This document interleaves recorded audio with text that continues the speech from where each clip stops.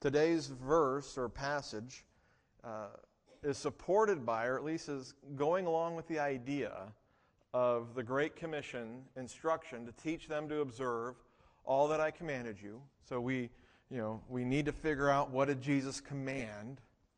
And then we need to observe it ourselves, which means to keep it and to guard it, but also to teach other people, to teach one another to keep these things that Jesus has commanded. The last little bit of the Great Commission is the promise that Jesus will be with us.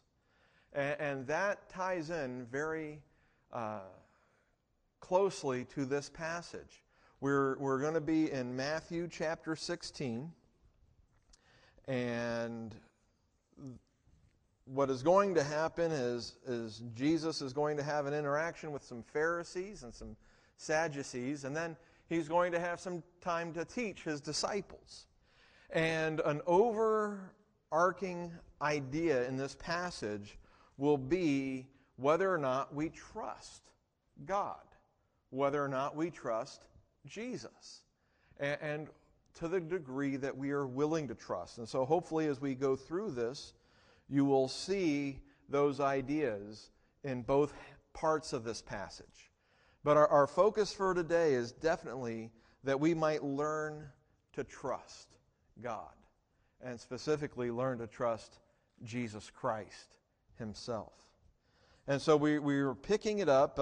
What's been going on is Jesus has been healing and he's been teaching, and we are going into an area where Jesus has actually fed the 5,000 in chapter 14, and then in chapter 15 he has fed a 4,000. Sometimes we forget that he did that miracle twice with different numbers of beginning elements, bread and fish, and different results both times.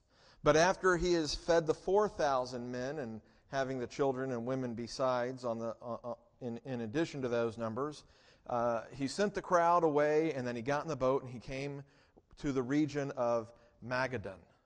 And it's in this region that some Pharisees and some Sadducees come to Jesus. So let's pick up on this in chapter 16 and verse 1.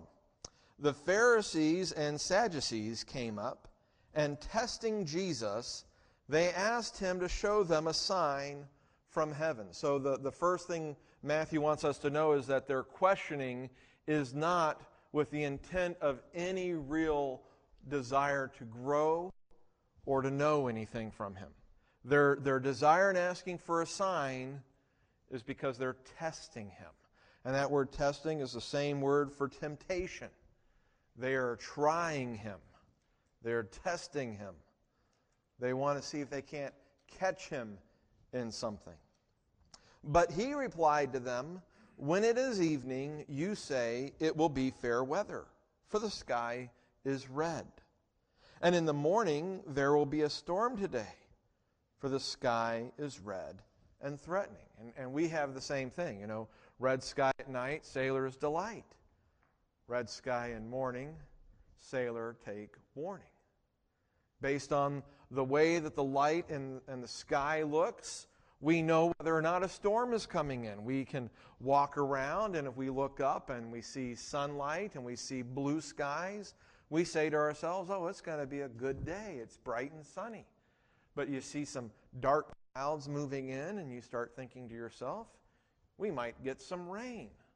We have the way of looking at the sky and being able to tell what kind of weather is coming. Jesus says to them in verse 3, "Do you know how to discern the appearance of the sky, but cannot discern the signs of the times?" They're asking him for a sign, and he says, look, you guys can look at the sky and you can see the weather. Why are you unable to discern the signs of the times? And then in verse 4, he brings judgment upon them. He judges them, and he says, "An evil and adulterous generation seeks after a sign. And a sign will not be given it except the sign of Jonah." And we are told after that, he left them and went away.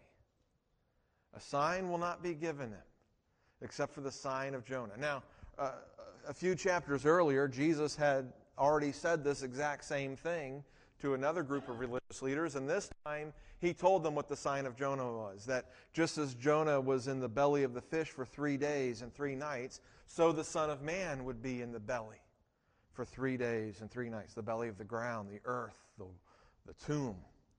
So Jesus, what he is telling them is they've come and asked him for a sign, and this was a regular request of the Pharisees. Show us a sign so that we might understand or acknowledge who you are. Now, Jesus has been doing signs. He has been healing people. He has been healing paralytics. He has been healing blind people. He has been healing lepers. He has been healing people. He has been performing signs. He has fed 5,000 men with 5 loaves and 2 fish. He fed 4,000 with 7 loaves and a few small fish. He has been performing signs. And Jesus' signs, his miracles, always had the purpose of supporting his teaching. Jesus wasn't healing people just for his health or their health. Jesus did not heal everybody that lived in the land at that time.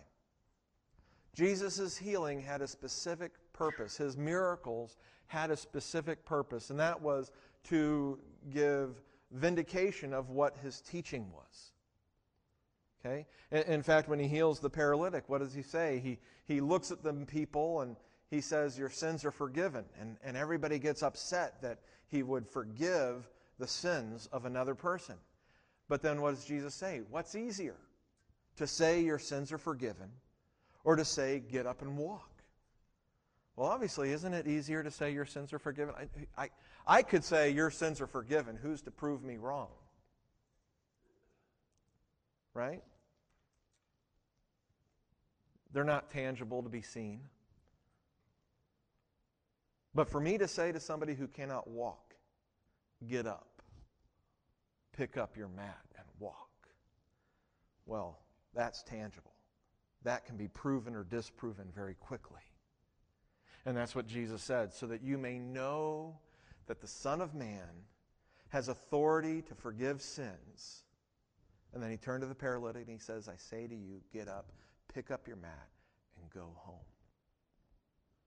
He healed the man for his benefit, yes, but greater purpose, to prove that he had the ability, the right, the ability to forgive sins, the power to forgive sins, the authority to forgive sins. And a whole bunch of people saw that and said, wow. And then there were other people that saw that and said, how dare he? And the people who said, how dare he, are the ones that are coming saying, show us a sign, show us a sign, show us a sign, show us a sign. But Jesus has shown them plenty of signs. They really don't want another sign to prove who he is. They're just testing and they're trying to prove him wrong. They're trying to trip him up, and he won't let them. Instead, he turns it on them and he says, look, you've had enough opportunities. You can look at the sky and you can tell whether a storm is coming or whether bad weather is coming. Why is it that you're able to discern such a small thing, and yet you can't discern the signs of the times? Who I am, what I am doing, and what that means for you. He says, no other sign is going to be given to you except the sign of Jonah. His greatest sign was his death on the cross and his resurrection. It's the ultimate support of his teaching that he is the Son of God, that if we believe in him, we will have the forgiveness of our sins and eternal life. If he doesn't rise from the dead, he isn't who he says he is. But if he rose from the dead, then we better take note and believe. Paul tells the Corinthians that if Jesus is not risen from the dead, then our lives, our faith is completely in vain. If he is still dead, then we are still dead in our sins. But if Jesus is alive, if he rose again, then we have the hope of life. And there are people today that, they're always wanting God to do something special in their lives. If He would just show up in my life, if He would just do this, I would believe if God did, and then you just fill in the blank. Whatever they're looking for, if God would just do that, I would believe. And the truth is that God has already done everything He needs to do for us to believe. God has made enough known for faith to grow. He has done enough, He has shown Himself enough, He has proven Himself enough that for those who would have faith, it will grow in their hearts. The people who say, if God would just do something special, He has done something special. He sent Jesus. And Jesus died on the cross and rose again. And He has communicated that message throughout the generations. And the request that God would do something extra special or something new this year, that's not from a heart of faith.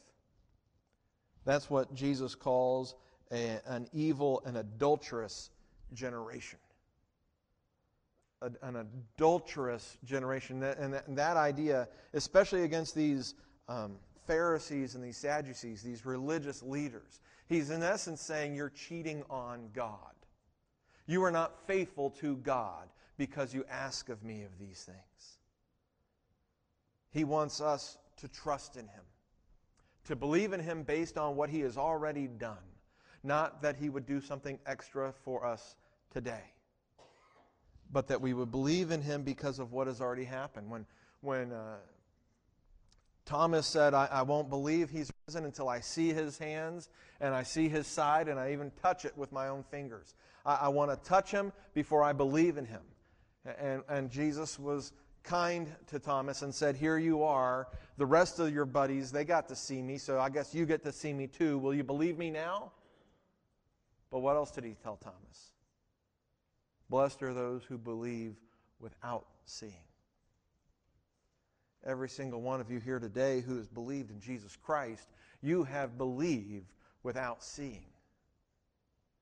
You have believed based on the testimony that somebody else has said of something that happened thousands of years ago. He has done enough for our faith. To ask Him to do more is to be evil and adulterous and to be pushing in ways that He does not want to go. And we'll see that Jesus is bothered by these Pharisees. These are supposed to be the religious leaders. They're supposed to be the ones that get Him. And yet they are so full of religion, but they have no faith with Him. In fact, He tells the disciples after He has left them and gone away, and we're told in verse 5, the disciples came to the other side of the sea, but they had forgotten to bring any bread. This is just a technical issue.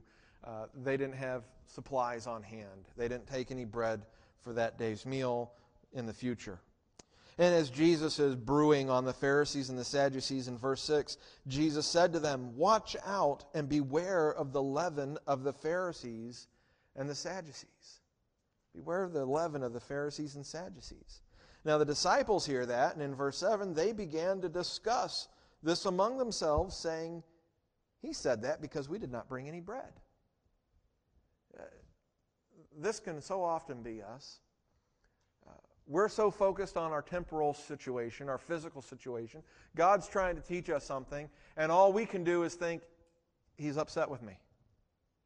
That's where the disciples are in their minds. Jesus is troubled by the Pharisees and their actions and their attitude and their questions, and He's talking to His disciples, and He wants to teach His disciples, and so He's teaching His disciples, beware, watch and beware of the leaven of the Pharisees. But all the disciples hear is a rebuke for themselves. Oh, He said that because we did not bring any bread. He must be upset with us. He must be disappointed with us. They're focused on their situation. They're focused on themselves, and they think that He is angry with them. How often do we respond to God that way? You know, that He's trying to teach us, He's trying to help us to grow, and we just think, oh, He is so disappointed. We must have let Him down again. Now they have let Him down. Their questioning has let Him down. Jesus in verse 8, aware of this, aware of their discussion amongst themselves, said, "You men of little faith, why do you discuss among yourselves that you have no bread? Do you not yet understand or remember the 5 loaves of the 5,000 and how many baskets full you picked up? Or the 7 loaves of the 4,000 and how many large baskets full you picked up?" These are 2 experiences that they had just had in the narrative. Don't you remember these things? How is it that you do not understand that I did not speak to you concerning bread? But beware of the leaven of the Pharisees and Sadducees. And I love Matthew's inclusion in verse 12. Then they understood that he did not say to beware of the leaven of bread. Then they understood he wasn't talking about bread. Then they understood he wasn't talking about beware about not having enough bread on hand. Or I don't know why you would be worried about the leaven of bread, except for the Feast of Unleavened Bread. But instead they understood that he was teaching to them to beware not of the leaven of bread, but of the teaching of the Pharisees and the Sadducees. He was teaching them to beware of the leaven of their teaching, that their teaching spreads. Leaven is put into the dough so that it might puff up and make bread.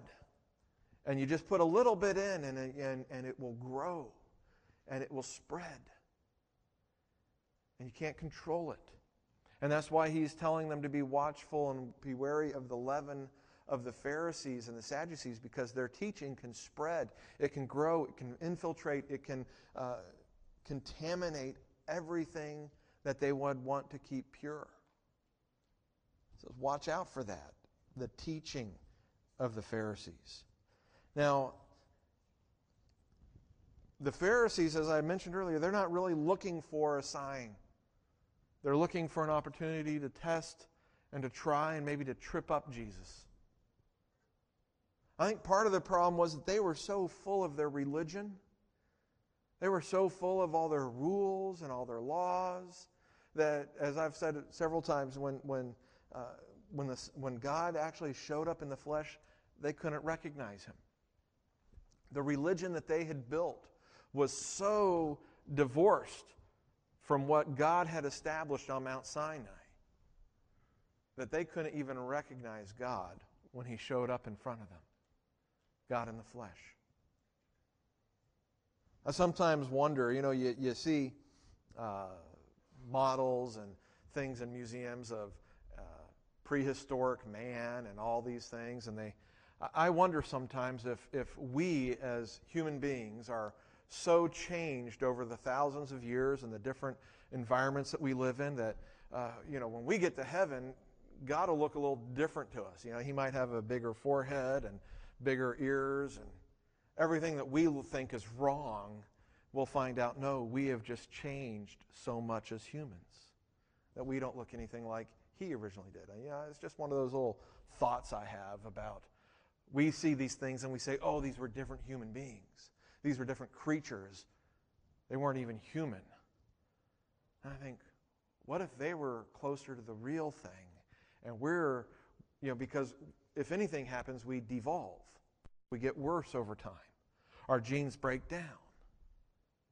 And so the things that we think are so attractive, the things that we think are so good, are actually the breakdown over centuries of what God had originally created.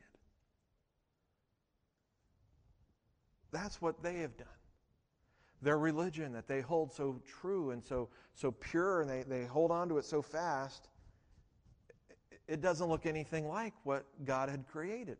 It doesn't look anything like what it should have been. And when Jesus shows up, they can't recognize the true faith. When he says, believe in me, they can't do it. When he says these are the things that God cares about, they can't do it. And yet you can go to the Old Testament and you can see all sorts of clues that people in the Old Testament got it.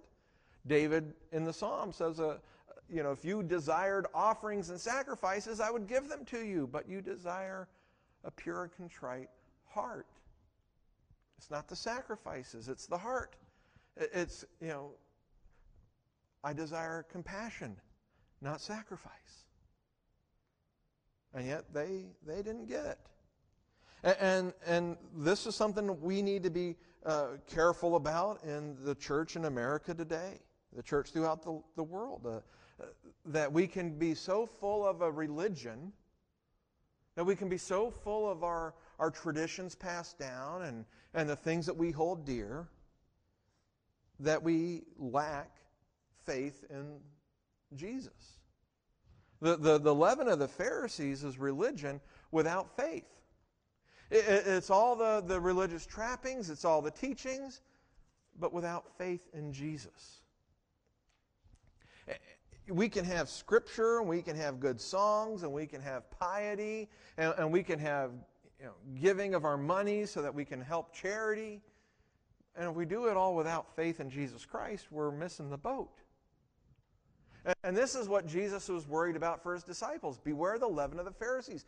Beware having all this religious practice. Beware having this action without faith. To trust Jesus Christ. The Pharisees were unwilling to trust what they have already seen as evidence, and enough evidence that Jesus is true and who he is, and that they need to listen to him. They were always looking for give us another sign.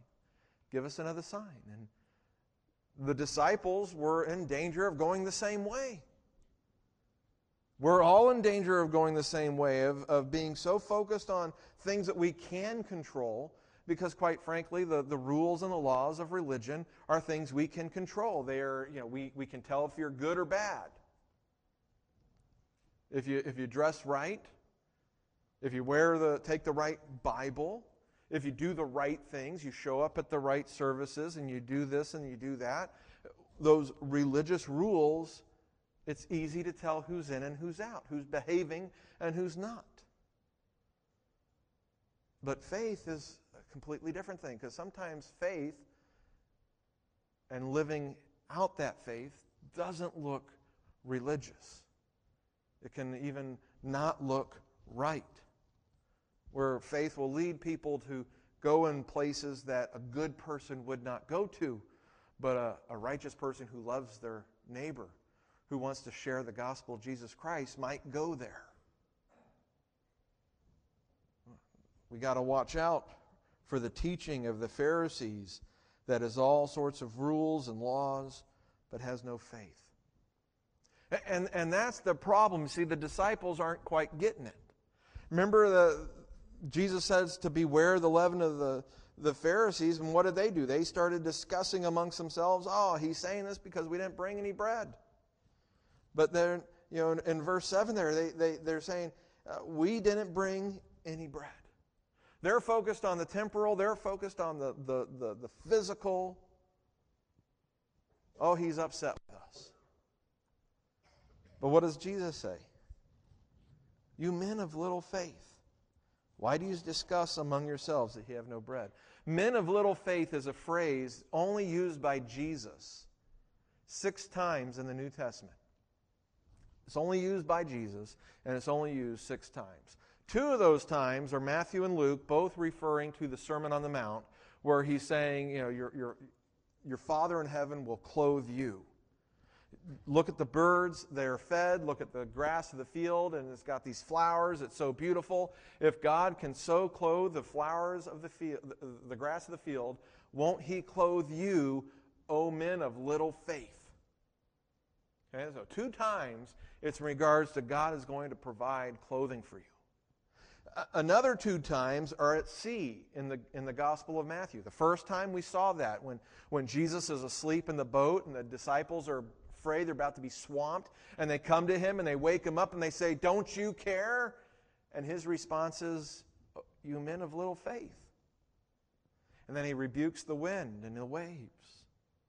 The second time is also at sea. It's when Peter says, command me to come out to you. And then the wind and the waves, they're scaring Peter, and he takes his eyes off Jesus and he starts to sink.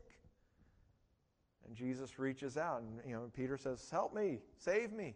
And Jesus reaches out and picks him up and says, O man of little faith. Obviously, this is a time that Jesus uses it in his teaching of his disciples. They had forgotten to bring bread. And then the sixth time is in just another chapter, when Jesus is coming down from the Mount of Transfiguration, and there's a man there who brought his son, who's paralytic and who's demon-possessed, and he'll have these fits, not paralytic, but he'll have these fits where he can't control himself, and he doesn't have the ability to use his legs and his arms, and he just falls over. And he says, your disciples weren't able to heal my son. I brought him to you to be healed, and your disciples couldn't heal him. And Jesus heals him, and then the disciples say, why couldn't we do it? And Jesus says, you men of little faith. This kind only comes out through prayer. In essence, what Jesus is telling the disciples in that moment is you didn't believe that God would heal him. It wasn't in you to heal the boy. You had to pray to the Father to heal the boy, and you actually had to believe that when you prayed to the Father, that He would actually do it. And that's why you failed, because you didn't pray and you didn't believe. Each time that Jesus calls His disciples, "O men of little faith," and it's always directed to His disciples, whether in teaching of that you'll be clothed and God will provide, or directly about the storms, or about that, or here. It's always to the disciples, and it is always in regards to, will God provide and care for us? He will clothe you, O men of little faith. How much more will God clothe you? If He clothes the grass, He'll clothe you. They're in the sea, and the boat's getting swamped, and they're afraid, and they think they're dead. But they're in a boat with Jesus, and His point is I was here. We weren't going down. Why are you afraid? I'll provide for you. Same with Peter. Same with the demon-possessed boy.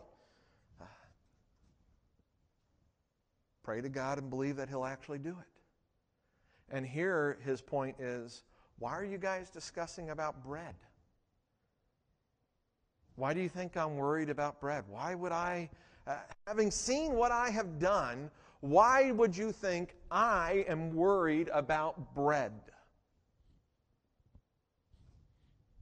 It says, do you not yet understand or remember the 5 loaves of the 5,000 and how many baskets you got? Or the 7 loaves of the 4,000 and how many large baskets full you picked up? If there's anybody in the world who isn't worried about where his next meal is coming from, it's Jesus. And His point to His disciples is not that He's upset with them that they haven't brought bread, which is what they're thinking, because normally it would be the disciples' responsibility. If you think about it, a teacher is not responsible for providing their food as they're going about and teaching people. No, the disciples are there to care for Him. The disciples are there to make sure He is fed. The disciples are there to make sure He has a place to lay His head down at night. And they're learning from Him. But He shouldn't be bothered with these things. But Jesus flips things around. In Jesus' way, He is responsible for feeding His disciples. He is responsible for making sure His disciples are taken care of. He tells His disciples later on in His ministry, right near the end, that He has come as one who is to serve, not to be served. And that's why when everybody's sitting around the table and nobody's washed anybody's feet, Jesus is the one who gets up and washes everybody's feet. Because He is responsible for them, not the other way around. And the same is true for us. Jesus is responsible for caring for us. We do not need to do things for Him. Now, we serve Him, we worship Him, we honor Him, yes. But here, we are not responsible for taking care of Him. This is the great difference between, I believe, true faith in Christianity and the other religions out there. You want to make fun of Jesus, you want to, with your artwork, you want to make fun of God and make fun of Jesus. Not my problem. He didn't make me the grand inquisitor of artwork. In my lifetime, we've had the cross in a jar of urine. We've had Jesus' head on a pike in some play. It's all over the place all the time. Artists are always trying to be edgy by putting Jesus down. I tell you what they don't do. Artists, very few, some do it. But artists are not so edgy as to put even, not even God, but just a prophet in such a way. I remember years ago, I think I might have been in college at the time, there was a play that had like Jesus' head and the head of Buddha and the head of Muhammad. And they decided to take that out because that was too hot. That was dangerous. They had all these gods' heads on pikes at some portion of this play. And they realized our insurance doesn't cover terrorist attacks. Let's take Muhammad out of there. So you can make fun of Jesus all you want. You can put him down. You can laugh at him. It's dangerous to do that to Muhammad, who isn't even God. Why? Because he's not the truth. See, he's not the truth. Therefore, his disciples, his followers, they have to defend him. They have to defend and they have to attack anybody who would dare attack him or make fun of him. That's why if you're a French newspaper or magazine and you paint pictures of Muhammad and you publish them, your offices will be attacked and you will be killed. Because he isn't true. He's a lie, and lies must be defended by the means of the world.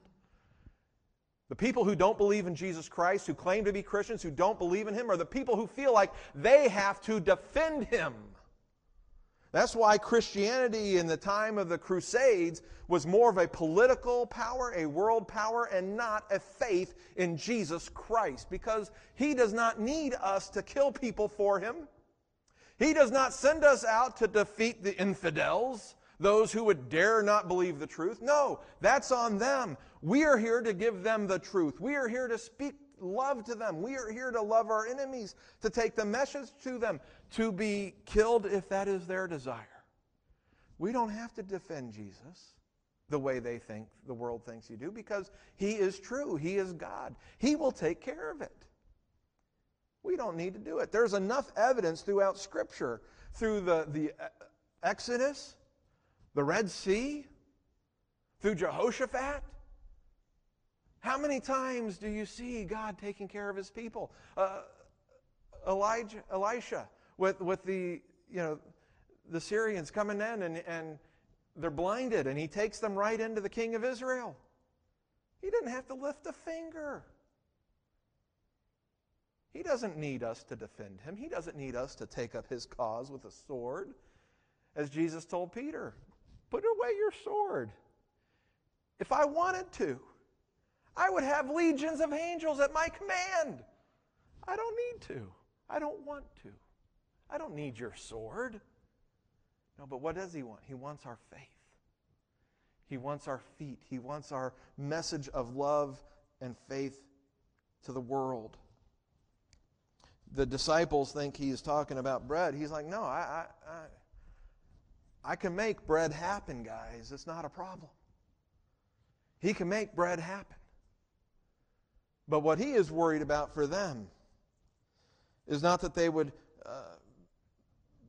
not bring food, but that they would beware the leaven of the Pharisees and Sadducees. Those people who were saying, prove to us, show us a sign. You know, the disciples were in the same spot as the Pharisees. Oh, we didn't bring bread. And Jesus is in essence telling them, look, trust in me. I can provide the bread you need. I can provide the food. But also trust in me for salvation. It's not just the little things, it's the big thing. The little things, remember, the miracles point to the message.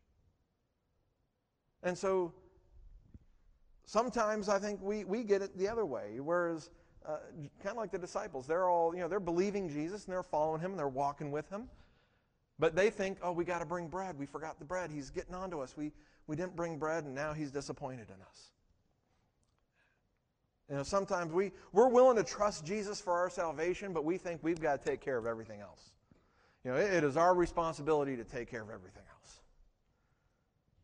He takes care of my salvation, but now I got to make sure I'm fed. I got to make sure I'm doing this, I'm doing that. And Jesus' point is no. Trust in me. Look at the signs of the world. Look at the signs of the time and discern what is happening. If Jesus can provide salvation, he can certainly provide a meal. And he has proven it by providing the food for the 5,000 and providing the food for the 4,000. And if Jesus can provide the meal, well, then guess what? He can also provide the salvation. There were people that were willing to accept that Jesus was healing people. There were people that were willing to accept that he had some interesting teaching. What they didn't accept was that they needed to believe in him, that he was the way, the truth, and the life. That was where the Pharisees missed out.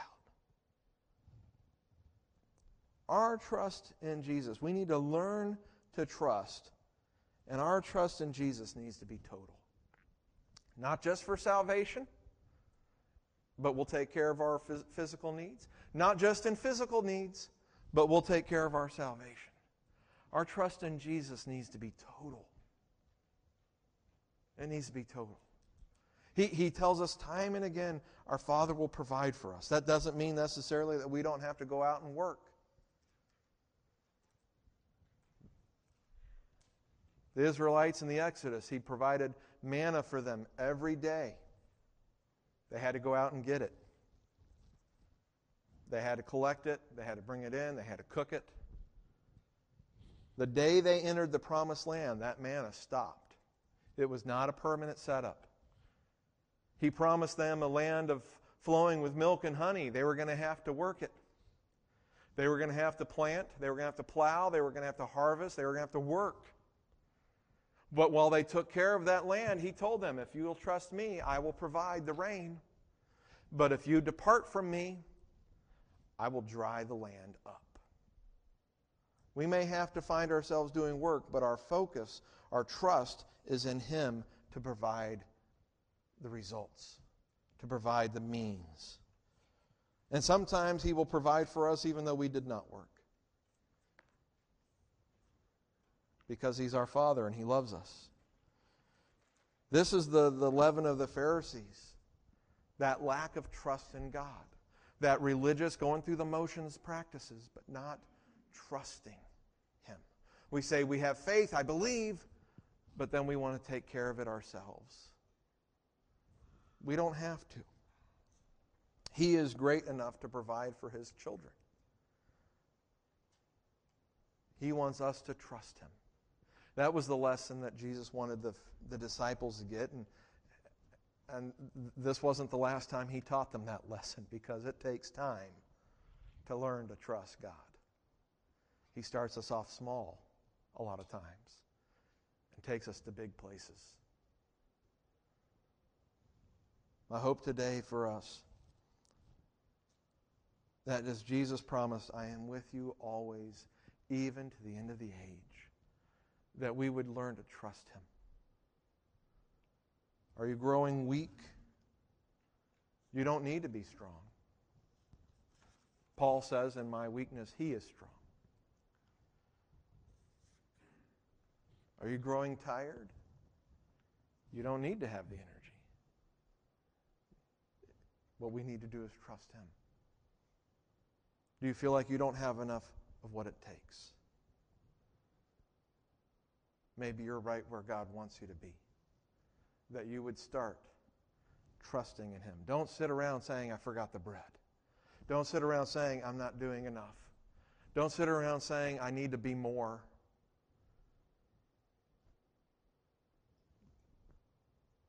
Trust him. Whatever you've got is what he needs. You've got enough. Whether it's 5 loaves and 2 fish, or whether it's 7 loaves and a little bit of fish, you've got enough. Trust him. Trust him. Let's pray. Heavenly Father, we thank you for the lessons that you teach us. We pray, Lord, that you would keep us from the leaven of the Pharisees, that religion without faith. all the rules, all the practices, all the things we need to look good without truly following you. We pray, Lord, today that you would help us to learn to trust, that we would trust you with everything we are, that we would trust you in all aspects of our lives, not just for our salvation, but we'll take care of things at home. But Lord, that we would trust you for our salvation, that we would trust you for our daily bread, that we would trust you for what we are going to wear, that we would trust you for our retirement, that we would trust you for tomorrow and tomorrow's tomorrow. Lord, may we trust in you, that you are our Father, that you love us, and that you will provide for us. We pray, Lord, for anyone today hearing this in this room or on the internet who has yet to place their faith and their trust in Jesus Christ for salvation. Maybe they're trying to be good in their own ability. Father, we pray that they would trust in him, that we would acknowledge and recognize just how powerful, just how awesome, just how holy you are, that you have loved us and you have given us your Son. And if you have done that, you will not ignore us. You will not forget us. You will not leave us behind. But you will provide. May we trust in Jesus Christ for our salvation. May we trust in your Holy Spirit for our guidance and conviction of sins. May we trust you, Lord, to complete the good work you have begun in our lives. Help us to trust, we pray, in Jesus' name. Amen.